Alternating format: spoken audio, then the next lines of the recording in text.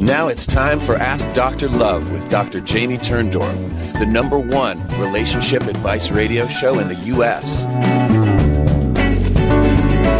Welcome to Ask Dr. Love. I'm Dr. Jamie Turndorf, and I'm happy to be with you again for today's show about surviving childhood sexual abuse. Did you know that it's been estimated that 20 to 40% of girls and 2 to 9% of boys are sexually abused by the time they reach 18? Well, if you or anyone you know has been abused, then stay with me for this very important show. And later in the show, I'll be answering the questions that have been submitted to me. The first one is, man afraid of intimacy due to sexual molestation in childhood? And in this question, I'm helping a young man who was repeatedly raped by his sister when he was a child. And as a result, he is repulsed by women and thinks himself gay. And unable to come out of the closet due to the culture in which he lives, he's plagued with fear over how he's going to manage to get married and perform sexually with a woman. So stay with me to discover my recommendations for how he can heal and set himself free. The next question is teenage stepson, and here I'm helping out a stepmother who lost her cool when she walked in on her 14-year-old stepson being masturbated by a slightly older neighborhood girl. She threw the girl out, won't allow him to see her again, and now her stepson won't say that 3 times fast. Her stepson won't talk to her. So stay with me to find out what she has to do to fix this mess. And the third question, husband wants divorce, never loved me 32 years later. I work with a 61-year-old woman who is heartsick over her husband's announcement that he's never loved her and wants a divorce so he can go out and find love.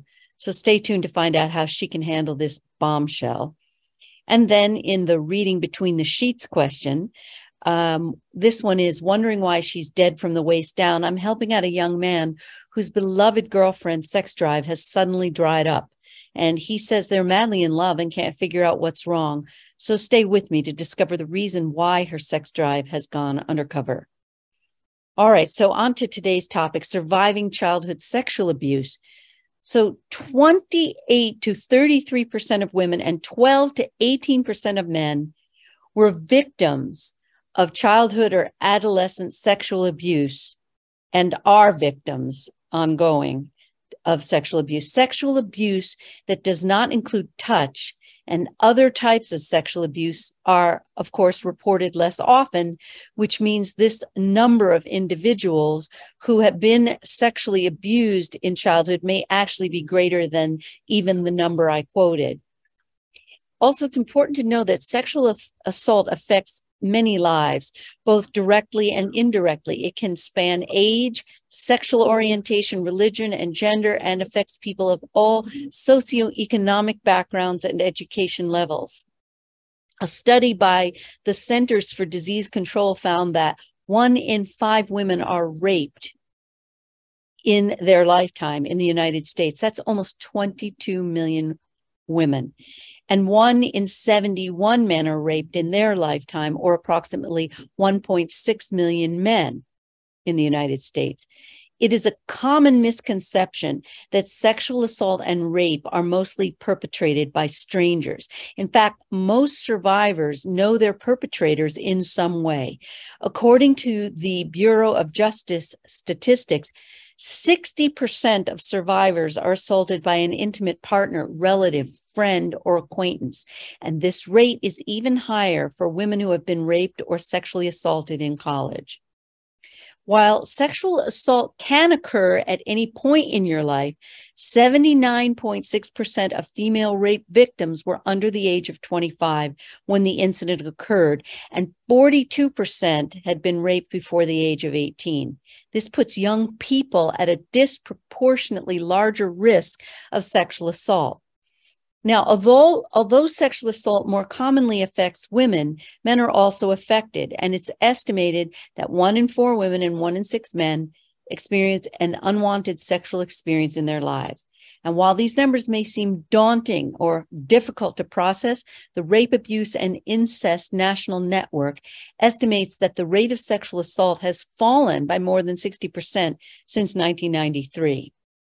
Childhood sexual abuse may hinder the development and growth of relationships, and survivors may experience difficulties with trust, fear of intimacy, difficulties with affection, fear of being different or weird, difficulty establishing interpersonal boundaries, passive behaviors, and getting involved in abusive relationships, sexualizing relationships, inappropriate seduction, compulsive sexual behavior, promiscuity, problems concerning desire, arousal, and orgasm, flashbacks, difficulties with touch, and sadistic, masochistic tendencies. Now, just to define child sexual abuse, it's any sexual behavior directed toward a child by a person who has power over that child. Such behavior always involves a betrayal of the child's trust. Some forms of sexual abuse involve physical contact, and these include masturbation, intercourse, fondling, oral sex, and anal or vaginal penetration with fingers, the penis, or objects. Other types of sexual abuse, such as exhibitionism, leering, and sexual suggestiveness, do not involve physical contact, but they're still abuse. People who sexually abuse children do so in order to meet their own needs. Abusers do not have the child's best interest in mind. Abusers, again, as I said before, need not be strangers. They can be anyone in a position of power or trust: fathers, uncles, cousins, stepfathers, siblings, mothers, teachers, babysitters, neighbors, grandparents, peers, clergy, or even doctors. And again, how prevalent is child sexual abuse? 24 to 40% of girls and 2 to 9% of boys are sexually abused by the time they reach 18. And these are probably conservative estimates, since many incidents of sexual abuse are never reported. Now, there's some interesting research about child sexual abuse in Asian American communities. And interestingly, little is known about the prevalence of child sexual abuse in Asian American communities, because existing research overwhelmingly suggests that the reporting of sexual abuse of Asian American children is proportionately lower than those for other ethnic groups. This could mean that the prevalence of child sexual abuse is lower in Asian Americans, or that Asian Americans are not as likely to report when child sexual abuse does happen. There was a research report by Rao and colleagues, and it suggests that Asian American children may respond differently than other ethnic groups. Unlike children from other groups, Asian Americans are more likely to express thoughts of suicide or attempt suicide, and less likely to respond with anger or inappropriate sexual behaviors. Asian Americans also differ from other ethnic groups with respect to the response of the primary caretaker, usually the parent. And those same researchers, Rao et al., found that compared to caretakers from other ethnic groups, Asian American caretakers were least likely to report abuse to authorities, and more likely to disbelieve the abuse, and least likely to complete evaluation and treatment of the abuse victim. Asian American cultural values have been implicated to explain the low prevalence rates for reported child sexual abuse and the response patterns in Asian American families. Specifically, researchers have suggested that many Asian Americans fear a loss of face from others and tend to keep problems within the family. In addition, because Asian American families tend to be patriarchic, reporting child sexual abuse when the perpetrator is the father can lead to significant disruptions in the family. So a lot of times people will ask me, well, how can I know if I was sexually abused? Well, first of all, if you remember being sexually violated as a child, trust your memories, even if what you're remembering seems too awful to be true. A child's brain doesn't make up memories of sexual violation. And at the same time, it's common for individuals who have been abused not to have clear memories. One way of coping with sexual abuse is to repress or forget that it ever happened. Even in the absence of conscious memories, certain experiences can trigger intense feelings of fear, nausea, and despair. And some of these triggers include specific sounds, smells, tastes, words, and facial expressions. You know, I never will forget a patient of mine who was sexually violated by a child pornography ring in her neighborhood. And Her sister had, as well as she, they both had repressed the memories. But then when her sister was about to give birth to her child, the memories came flooding back. At that point, my patient still didn't have memories. But then several months later, she smelled something and suddenly she remembered the scent of ether that was put over her nose when they would put her out before using her in these kiddie porn videos. So even if your memories are repressed, you may just have like fleeting suspicions or fleeting memories that come up or fleeting feelings. Trust them. Whether or not you have specific memories, if you suspect that you were sexually abused, then you probably were. And often the first step in remembering involves having a hunch or a suspicion that some type of violation occurred, and pay attention to that feeling. People who suspect that they were sexually abused generally discover that this has been the case. Now, if it happened back then, many people say, well, why do I have to even deal with it now? So there are many factors that make it impossible for children to receive the help that they needed at the time of the abuse. And unfortunately, many children who do seek support are met with reactions like disbelief, lack of concern, and even blame. And despite efforts to seek help, the abuse may continue or even get worse. There are many understandable reasons why children do not seek help at the time of the abuse, because also abusers often scare children by threatening to retaliate or by insinuating that the child will not be believed. And the abuser may also confuse the child by implying that the abuse is the child's fault. Comments like, you asked for it, you were all over me, and I know you enjoyed it, are often used to blame and to silence the child. Sexual abuse of a child can never be the child's fault. And for whatever reason, if the abuse is not dealt with at the time, its damaging effects will still be present years later. It's like we just bury our injury in a very shallow grave. You know, I'll also never forget a patient who came to me who had been abused, and she was riddled with guilt and shame. She never talked to anybody because she felt so guilty and ashamed. And finally, I realized this was a big illumination for me, that the body is wired to receive sexual pleasure, and our physiology will often react with pleasure even when we're being violated. And when I asked her if this was the case, she said yes.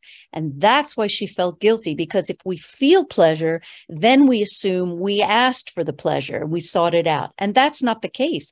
Men can be raped and even have an orgasm and feel, pleasure and have complete sexual release, but still they were raped because the physiology is made for pleasure. So now, what are the effects of child sexual abuse? And there are many ways that people experience the harm that results from having been sexually abused. So the initial effects of sexual assault and rape obviously are physical: bruising, bleeding, vaginal or anal, difficulty walking, soreness, broken or dislocated bones, STDs, pregnancy, and 5% of rape cases actually result in pregnancy. After a traumatic experience like rape or a sexual assault, it's common for a survivor to feel shaken or unlike him or herself. That's kind of like a depersonalization that happens. It's a defense mechanism, like you're out of your body. A lot of people who are sexually violated will often describe that they're literally out of their bodies watching the event happen to themselves. It's a complex form of trauma that breaches the physical, mental, and spiritual trust of a person against his or her will. And this can affect a person's mentality, especially during the young years when the brain is highly elastic during its formation. Now, another common side effect of sexual violation is PTSD, post-traumatic stress disorder. It's a mental health condition. It's triggered by a physically terrifying event or an abusive event. Common symptoms associated with PTSD are flashbacks, nightmares, severe anxiety, uncontrollable thoughts about the event. And due to high levels of stress created by the abuse, a person can experience chronic fatigue, shortness of breath, muscle tension, involuntary shaking, changes in eating and sleeping patterns, and even sexual dysfunction. And in women, issues with the menstrual cycle or fertility are also common. And many people who go through traumatic events have difficulty adjusting and coping for a while. But with time and support, you can get better. And also the use of electrotransdermal magnesium is essential. If you haven't already read my book, if you think you don't have PTSD, think again. I outline all the research proving that all it takes is one accident, one illness, or one stress for our bodies to rapidly excrete magnesium. That's what we do in the face of stress. And the rapid loss of magnesium is synonymous with the triggering of PTSD. And the research also shows replenishing with magnesium rapidly reverses the biochemical underpinnings of PTSD and reverses PTSD. Now, another side effect of sexual assault is depression. And depression goes beyond the common feelings of temporary sadness. Symptoms of depression are like prolonged sadness, feelings of hopelessness, unexplained crying, changes in appetite with significant weight loss or gain, loss of energy or loss of interest and pleasure in activities previously enjoyed.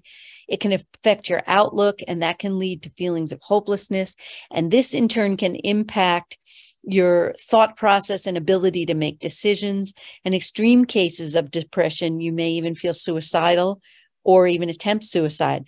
And if you or someone you know is feeling suicidal, refer that person to the National Suicide Prevention Lifeline at 1-800-273-TALK. Now, I mentioned a second ago about dissociation. That usually refers to feeling like you've checked out and you're not present. And in some instances of dissociation, people may find themselves daydreaming. But in situations where dissociation is chronic and more complex, it may impair an individual's ability to function in the real world, like not being able to focus on work-related duties or not being able to concentrate on schoolwork. And some survivors may engage in substance abuse of drugs or alcohol to help them cope with the overwhelming feelings, because a survivor's control and sense of safety and security have been taken away by the perpetrator. Engaging in these self-injurious behaviors can also bring a sense of control over a person's environment and serve as a release of tension. Although not always performed with suicidal intent, substance abuse can result in severe harm or death. And though these coping strategies may seem to bring immediate relief, that feeling is only temporary, and these behaviors lead to more challenges in the future. So, long-term effects, you want to ask yourself the following questions. Has your self-esteem suffered? Do you often feel that you're not a worthwhile person? Do you feel bad, dirty, or ashamed of yourself? Do you have a hard time nurturing yourself? Do you feel that you have to be perfect? That's a way of like compensating for how bad you feel about yourself. Do you feel anger and a sense of blame, shock, numbness, loss of control, disorientation, helplessness, vulnerability, fear, self-blame or guilt for allowing the crime to happen? Do you have trouble knowing how you feel? Have you worried that you're going crazy? Is it hard for you to differentiate between various feelings? Do you experience a very narrow range of feelings? Are you afraid of your feelings? Do they seem out of control? In your body, do you always feel present in your body? Or are there times when it feels as if you've left your body? Do you have a restricted range of feelings in your body? Do you find it difficult to be aware of what your body is telling you? Do you have a hard time loving and accepting your body? Do you have any physical illnesses that you think could be related to past sexual abuse? Have you ever intentionally hurt yourself or abused your body? And regarding intimacy, do you find it difficult to trust others? Are you afraid of people? Do you feel alienated or lonely? Do you have trouble making a commitment? Do you panic when people get too close? Do you expect people to leave you? Have you ever been involved with someone who reminds you of your abuser or someone you know is not good for you? And in terms of your sexual response and functioning, do you try to use sex to meet needs that aren't sexual? Do you ever feel exploited sexually or use sexuality in a way that exploits others? Are you able to stay present when making love? Do you go through sex feeling numb or in a panic? Do you find yourself avoiding sex or pursuing sex you really don't want? Do you experience flashbacks during sex? So I've just given you an overview to let you know, to help yourself know whether you are experiencing long-term aftershocks of sexual abuse and violation. When we come back from the break, I'm going to talk about how to heal. from sexual abuse. Be back in a moment. Are you a business looking to expand across the USA?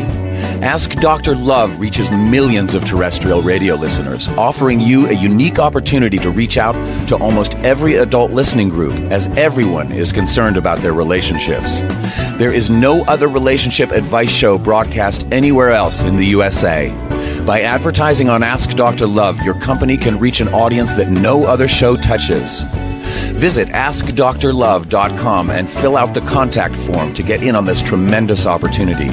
Fill out the contact form at AskDrLove.com right now and get all the details. Will it be your company that gets to take advantage and grow your business?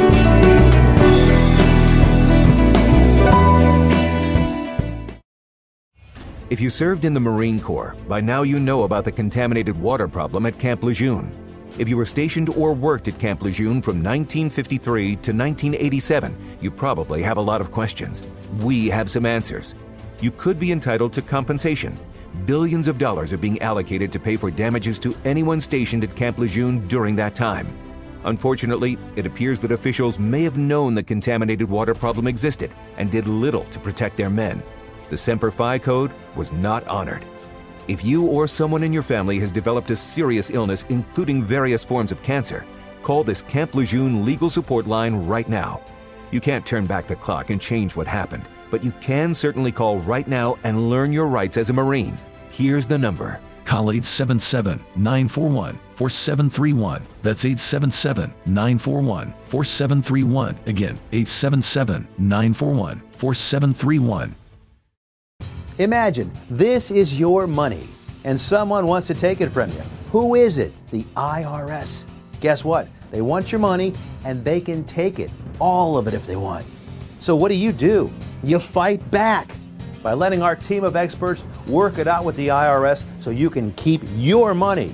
Call right now and learn for free how we can help you put it back in your pocket. 5 minutes of your time can save you thousands of dollars. So please call right now. Want to save money on your next flight? Then pick up the phone and call, because the best prices are not online.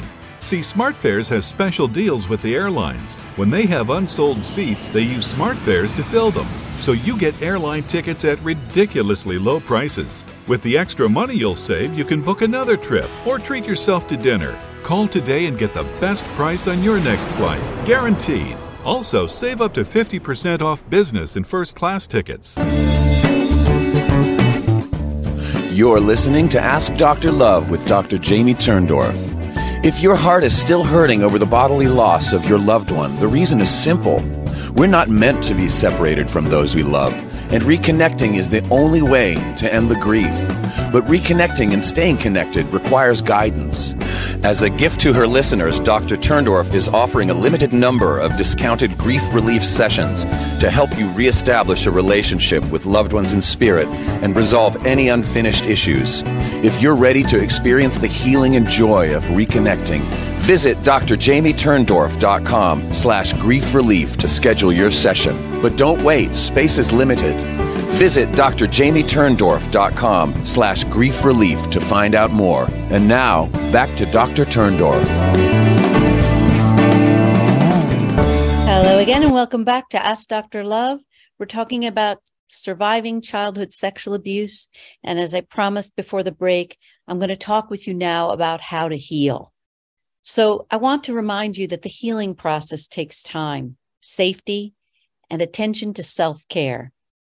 You want to find small activities that bring you peace or joy, like practicing meditation once a day, painting or cooking. It can make a world of difference. And just as each person will react to a traumatic event differently, each person will heal according to his or her own methods and time. And know that no one's alone in his or her healing process. There are resources for those of you who want to seek the healing.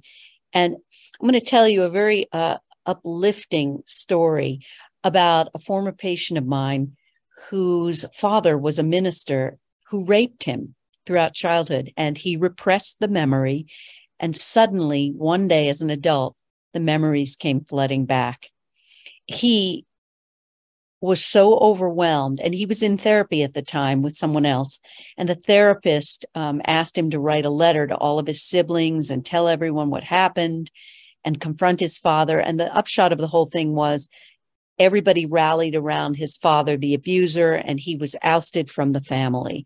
So here he's living with the abuse and he's ousted from the family. And I wanted to do a technique with him that I've developed that was very effective, in which we do a dialogue with the abuser. It's very similar to the dialoguing that I do with our loved ones in spirit, the same kind of process. But in the dialoguing with his abuser on an energetic level, he's kept resisting. And he said, well, how's it going to help? The abuse is done. I can't change what happened to me. And I said, believe me, the dialoguing will make a difference, because when you've been victimized, you're stuck with all the hurt and the fear and the anger and the pain, and it's never come out. And the act of saying it out loud, not journaling, out loud with me as witness to support you and comfort you, changes the neuroassociations in your brain. And so you don't feel anymore like a muzzled victim who never had your day in court. So we do the role play. And in the experience, I have him imagine me coming to him. This is the corrective experience. And I put a towel over him, and he wasn't alone. He came out of the experience and he said, you're not going to believe it, but I feel different. I don't feel like a victim anymore. I don't feel alone in my pain. And he went on to fully heal. So I just want you to know that you can heal. And if you wish for me to help you, I'm here for you as well. And so lots of people will say, will I ever feel better? And yes, you will. You need to allow yourself to be held and supported and be understood, and to be able to voice the feelings that you suppressed, especially if you were very young. The feelings never came out. And remember also what I said in the first segment, we all need to use the electrotransdermal magnesium, ELEKTRA, magnesium.com.au. I don't sell it, not a distributor, not an affiliate. I don't make commissions, but it is my mission to let everybody know that all of us have some degree of PTSD, not just people who've been sexually violated, but all of us, because stress just depletes us of magnesium. And the transdermal magnesium bypasses digestion for immediate absorption into the bloodstream. Okay, so a couple little tweets for you to just drive home the messages that I've given you. You can get past the wounds of the past. Never feel that you can't heal. And you can go from emotional reeling to emotional healing. The secret to healing from abuse is to allow your anger to come loose. Believe, and you will achieve. All right, my darlings, now let's get on to the questions. First question, I stumbled upon your website while searching for an answer to my condition. I am a 25-year-old male virgin, and I have had brief affairs in the past, but none of them led to any physical contact. I haven't even kissed, to be exact. My primary problem is that I'm afraid of having intercourse and am repulsed by even thinking about it. My fear stems, I believe, from my childhood experiences, which were repulsive for me. When I was very young, maybe when I was between 5 to 7 years old, I was the victim of forced incest by my own elder sister for a few years, and they finally stopped when I was about 9 or 10. My sister has always been very sexually active since her childhood, and she did not spare me when she found an easy way to get off using my body. Naturally, in her company, I became aware of all matters sexual even before the sexual molestations began. Her continued attacks made me hate the female anatomy and feel afraid of having intercourse. I found boys, men kinder, as I knew I would not be sexually harassed by them. This liking would not have mattered had I not become involved in a sexual liaison with another boy when I was around 12. Since then, I have liked and lusted the male form, though I haven't been sexually active for the last 9 years. I never had any intercourse with him, of course, being too young. This lasted for 4 years, after which our paths separated. I was 15 then. It's not that I am a misogynist. I like and admire good-looking girls, but I do not feel any sexual tension while watching them. I guess my homosexual experiences and lack of proper heterosexual experience is responsible for that. I'm quickly approaching marriageable age, and I am under severe stress and fear of failing to maintain a heterosexual relationship. I should add that my family is terribly conservative and no one knows I am gay. Can I maintain a heterosexual relationship, become acclimatized to the female gender and derive pleasure from it? Being gay is not an option for me at all, and I would like to have a family. It's just I can't imagine having sex. I will probably not even get an erection. Should I try having sex with a prostitute first to become sure of myself? Please help. I cannot embarrass myself or my parents, who are very good people. Well, I am just very sorry to hear about your struggles, and childhood sexual abuse has been correlated with higher levels of depression, guilt, shame, self-blame, eating disorders, somatic concerns, anxiety, dissociative patterns, repression, denial, sexual problems, and relationship problems. And when we have trauma in the body, it short circuits your body and your mind. And that short circuiting stays in your body long after the violence ends. And it lives on in your mind, your body, and your spirit in a variety of ways. Many people who go through traumatic events find it can take much time to readjust and cope after the event. And the residual mental, physical, and spiritual effects of the assault and the rape can permeate your life and make it difficult to heal. And for some people, the aftershocks never wear off. And with time and healing and developing, a positive, therapeutic support relationship, the reactions can become less severe. And for you, I hear that you say living a gay lifestyle is not an option for you because of the culture in which you live. And I want you to consider the possibility that you may not be gay and that you just turn to men as a refuge from women who trigger memories of your sister's abuse. Because the research shows us that a large number of women who have been sexually abused become lesbians. So it's very possible that you have adopted a similar coping skill by turning to men, and that has hindered your ability to develop relationships, including sexual relationships with women. Now, I know you asked how you can get an erection with a woman, and should you try to bite the bullet and force yourself to perform with a prostitute? And that's like jumping into the deep end of the pool and flooding yourself. So before you go that route, take a step back and consider what you actually need. You need to heal. And once you heal, you won't really need to grit your teeth and think of England when you have sex. When you're healed, you likely will not feel repulsed by women, nor will you feel afraid of being intimate. So I think the focus should be on how you can heal. And it's true that there's no systematized treatment method for survivals of sexual abuse, but there is a lot of research about what works best, and that is to externalize the feelings you have about the abuse, to get them out.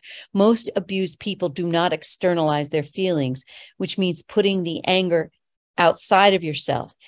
And that means you have to have the courage to feel the anger toward your sister and even your parents who didn't protect you. And it means properly attributing responsibility.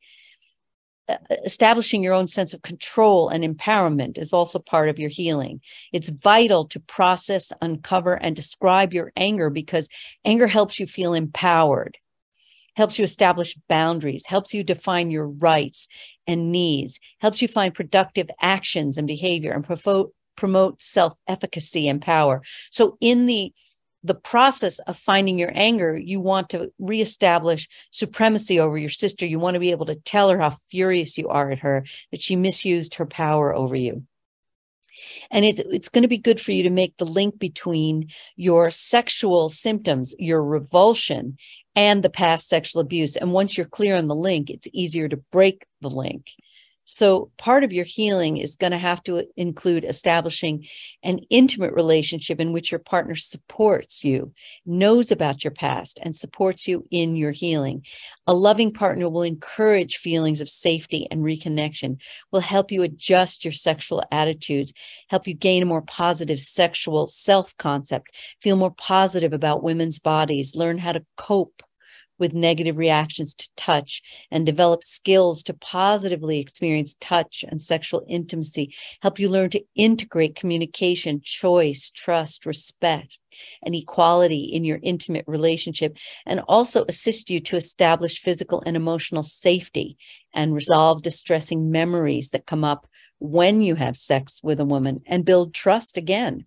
So here's where a sex surrogate could help you, because you could practice being intimate with a trained surrogate before you form a relationship with a woman. And a sex surrogate is not the same thing as a prostitute, because sex surrogates are really trained to do therapy, sex therapy.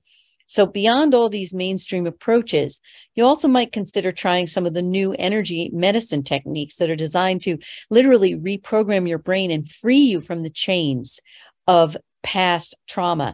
These therapies include body talk, NET, EFT.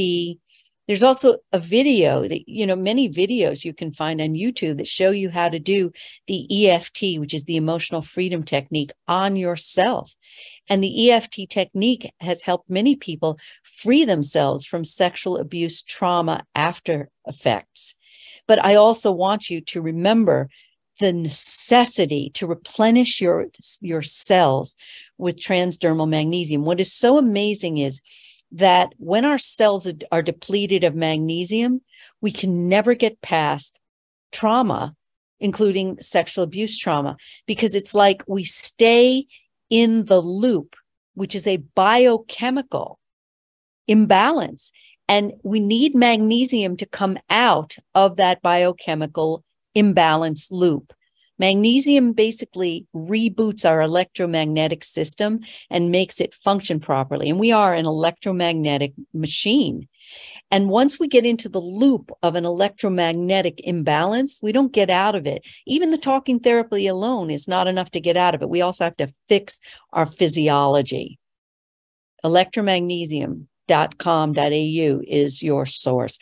Oh, and I forgot to say before, because I send so many patients and TV and radio audiences their way, as a special gift to you, if you use the code Dr.Jamie, they will give you a discount. And if you reach the equivalent of about, I think it's $100 US, shipping is free all the way from Australia.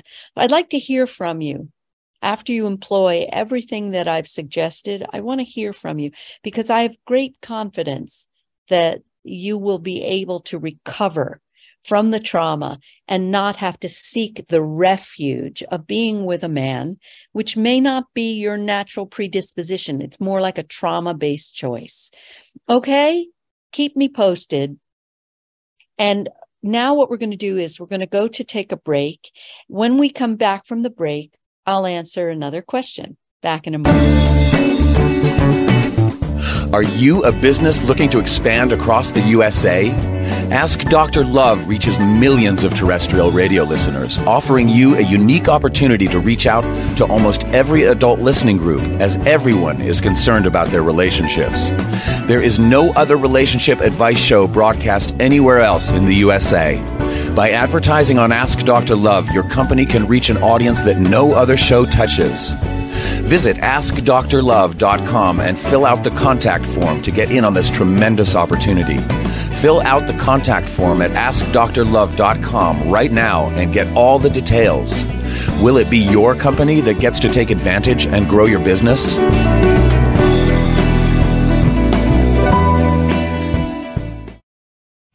If you served in the Marine Corps, by now you know about the contaminated water problem at Camp Lejeune. If you were stationed or worked at Camp Lejeune from 1953 to 1987, you probably have a lot of questions. We have some answers. You could be entitled to compensation. billions of dollars are being allocated to pay for damages to anyone stationed at Camp Lejeune during that time. Unfortunately, it appears that officials may have known the contaminated water problem existed and did little to protect their men. The Semper Fi code was not honored. If you or someone in your family has developed a serious illness, including various forms of cancer, call this Camp Lejeune legal support line right now. You can't turn back the clock and change what happened, but you can certainly call right now and learn your rights as a Marine. Here's the number. Call 877-941-4731. That's 877-941-4731. Again, 877-941-4731. Imagine this is your money and someone wants to take it from you. Who is it? The IRS. Guess what? They want your money and they can take it, all of it if they want. So what do? You fight back by letting our team of experts work it out with the IRS so you can keep your money. Call right now and learn for free how we can help you put it back in your pocket. 5 minutes of your time can save you thousands of dollars. So please call right now. Want to save money on your next flight? Then pick up the phone and call, because the best prices are not online. See, SmartFares has special deals with the airlines. When they have unsold seats, they use SmartFares to fill them. So you get airline tickets at ridiculously low prices. With the extra money you'll save, you can book another trip or treat yourself to dinner. Call today and get the best price on your next flight, guaranteed. Also, save up to 50% off business and first class tickets. You're listening to Ask Dr. Love with Dr. Jamie Turndorf. If your heart is still hurting over the bodily loss of your loved one, the reason is simple. We're not meant to be separated from those we love, and reconnecting is the only way to end the grief. But reconnecting and staying connected requires guidance. As a gift to her listeners, Dr. Turndorf is offering a limited number of discounted grief relief sessions to help you reestablish a relationship with loved ones in spirit and resolve any unfinished issues. If you're ready to experience the healing and joy of reconnecting, visit drjamieturndorf.com/grief relief to schedule your session. But don't wait, space is limited. Visit drjamieturndorf.com/grief relief to find out more. And now, back to Dr. Turndorf. Hello and welcome back to Ask Dr. Love. I'm Dr. Jamie Turndorf, and this is the time in the show when I'm answering your questions. Next question. Hi, I have a stepson who lives with me and he's 14 years old. I have to admit that my relationship is not the greatest now with him. I have been his stepmother for most of his life, but lately he's been getting really out of control. My husband is a truck driver and is away, and so most of the time it's just the two of us. The neighbor girl has been coming over after school every day, and it's really becoming a problem lately, not because she's coming over, but that they go into his room and close the door. So casually, I come in every so often to keep an eye on them because she's a couple of years older and I wouldn't put it past her to take advantage. I came in, and I'll spare the graphics. She had her hands somewhere inappropriate, so I sent her home. My stepson wouldn't talk to me after that. His only response was, we weren't even doing anything. But I told him she's not allowed over anymore. Do you think that was overdoing it? Okay, so I understand that you were shocked by what was going on with the neighbor girl. The most important thing is choosing a course of action that supports your relationship with your stepson. Tearing his friend from him and forbidding him from seeing her, as you have seen, has driven a wedge between you and him. Forbidding contact isn't the ideal way to teach him about his sexuality. Besides, when you forbid a teenager from doing something, he's going to want to do it all the more just to rebel against your authority. So let's face it, his body belongs to him. And as much as you want to control him, you can't. He can always find a way to be with this girl or someone else if he wants to. Instead of punishing him, talk to him. Discuss sex. Tell him that it's a divine gift to be shared with someone that you love. You can talk about the fact that the drive is strong at his age, which makes it easy to fall into casual sexual encounters. But the ideal is to bring our sexuality into a union of heart, mind, and soul. Masturbation is a good way to handle one's desire, no pun intended, until the right partner comes along. And if you speak with him the way I said, your relationship will be repaired and he will have a much better understanding about his own sexuality. So the idea is to let him make the decision about what's best for him. Okay? Next question. It's called Husband Wants Divorce, Never Loved Me 32 Years Later. Hi, I've read many other posts, but none relates directly to my problem, as my husband insists he never had that spark for me. My husband and I have been together 32 years, 27 years married. It's been far from perfect since we come from different backgrounds and have disagreed more times than not. The bottom line is that he announced that he wants a divorce to find romantic love, a love like I have for him. He insists that he never loved me, and in the beginning married me out of convenience and because I wanted to get married. I wanted to, but told him I would stay with him anyway. He already had a son from a previous fling and didn't really want any kids. I said I would like a child, so he said okay, and 1 month later we were pregnant. We tried for a second, and after 2 miscarriages in between, we had our second son.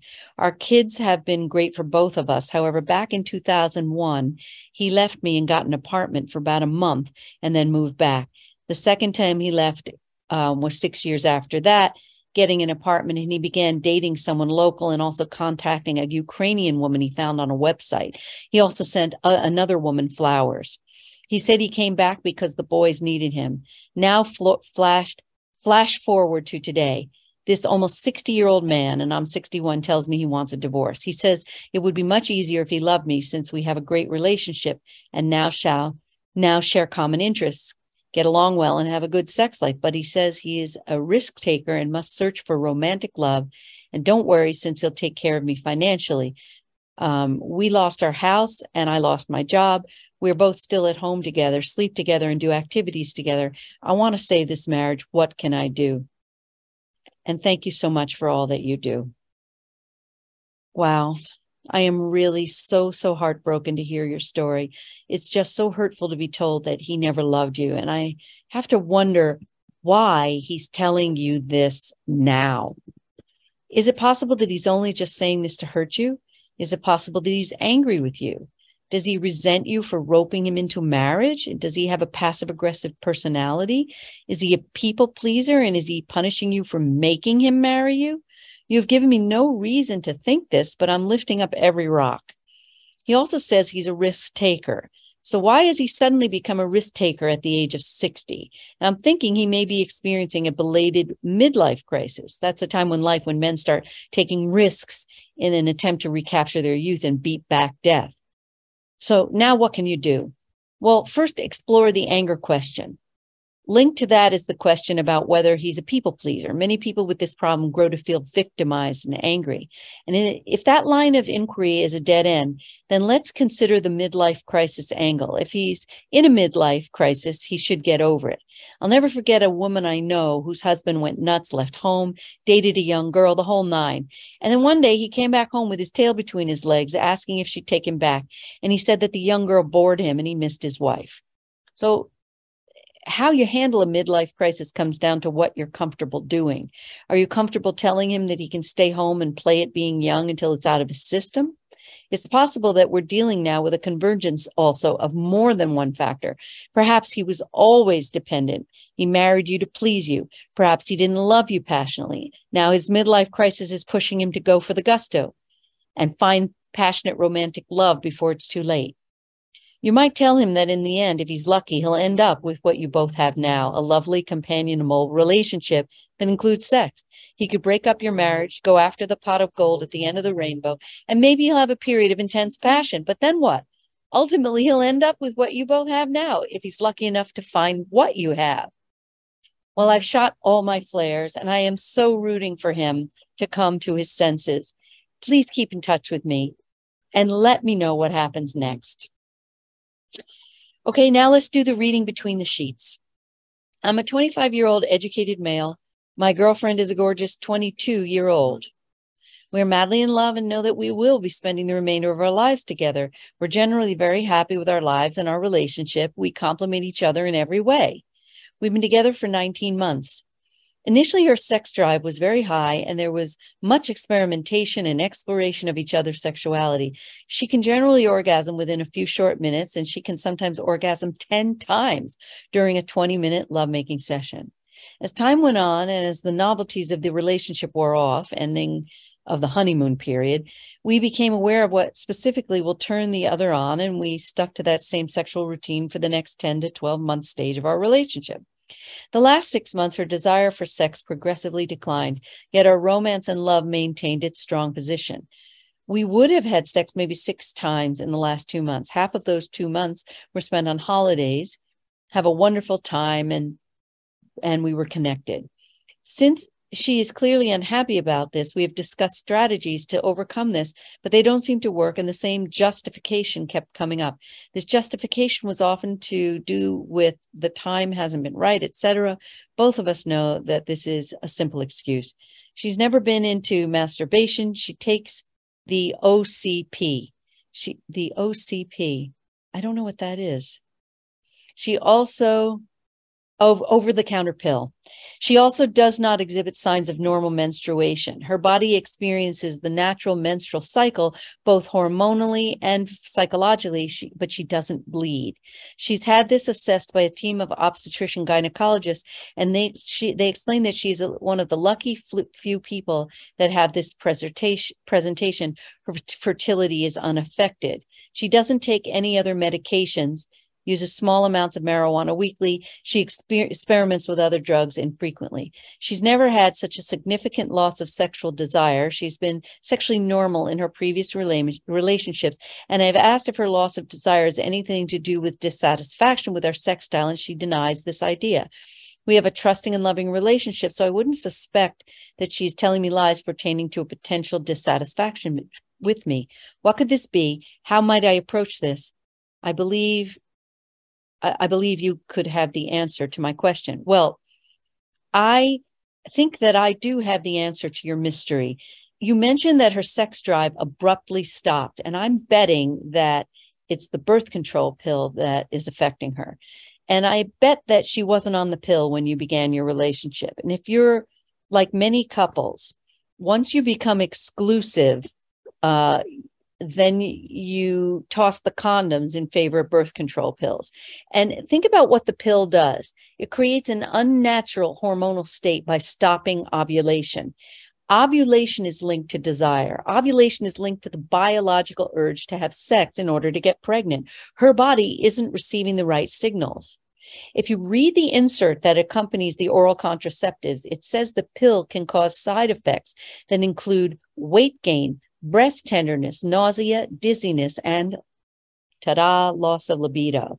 30% of American women suffer from diminished sexual desire, and some experts, as well as non-experts, will tell you that the pill is often to blame.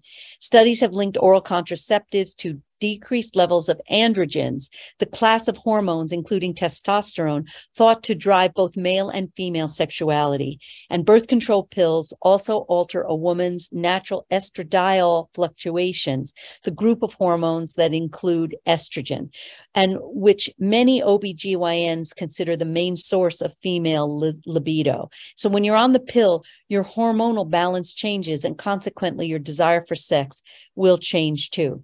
I would have her stop the pill right away and use a barrier method like the diaphragm or even the cervical cap. I'm banking on the fact that she will be raring to go once those synthetic hormones are sent packing. And I think you're going to be writing me soon and saying all is not quiet on the Western Front. So that's all I have for you today. I will see you in 2 weeks on Ask Dr. Love. You've been listening to Ask Dr. Love with Dr. Jamie Turndorf. Sign up for Dr. Jamie's newsletter at askdrlove.com and receive her meditation audio that will guide you to open your heart and chill out during these stressful times.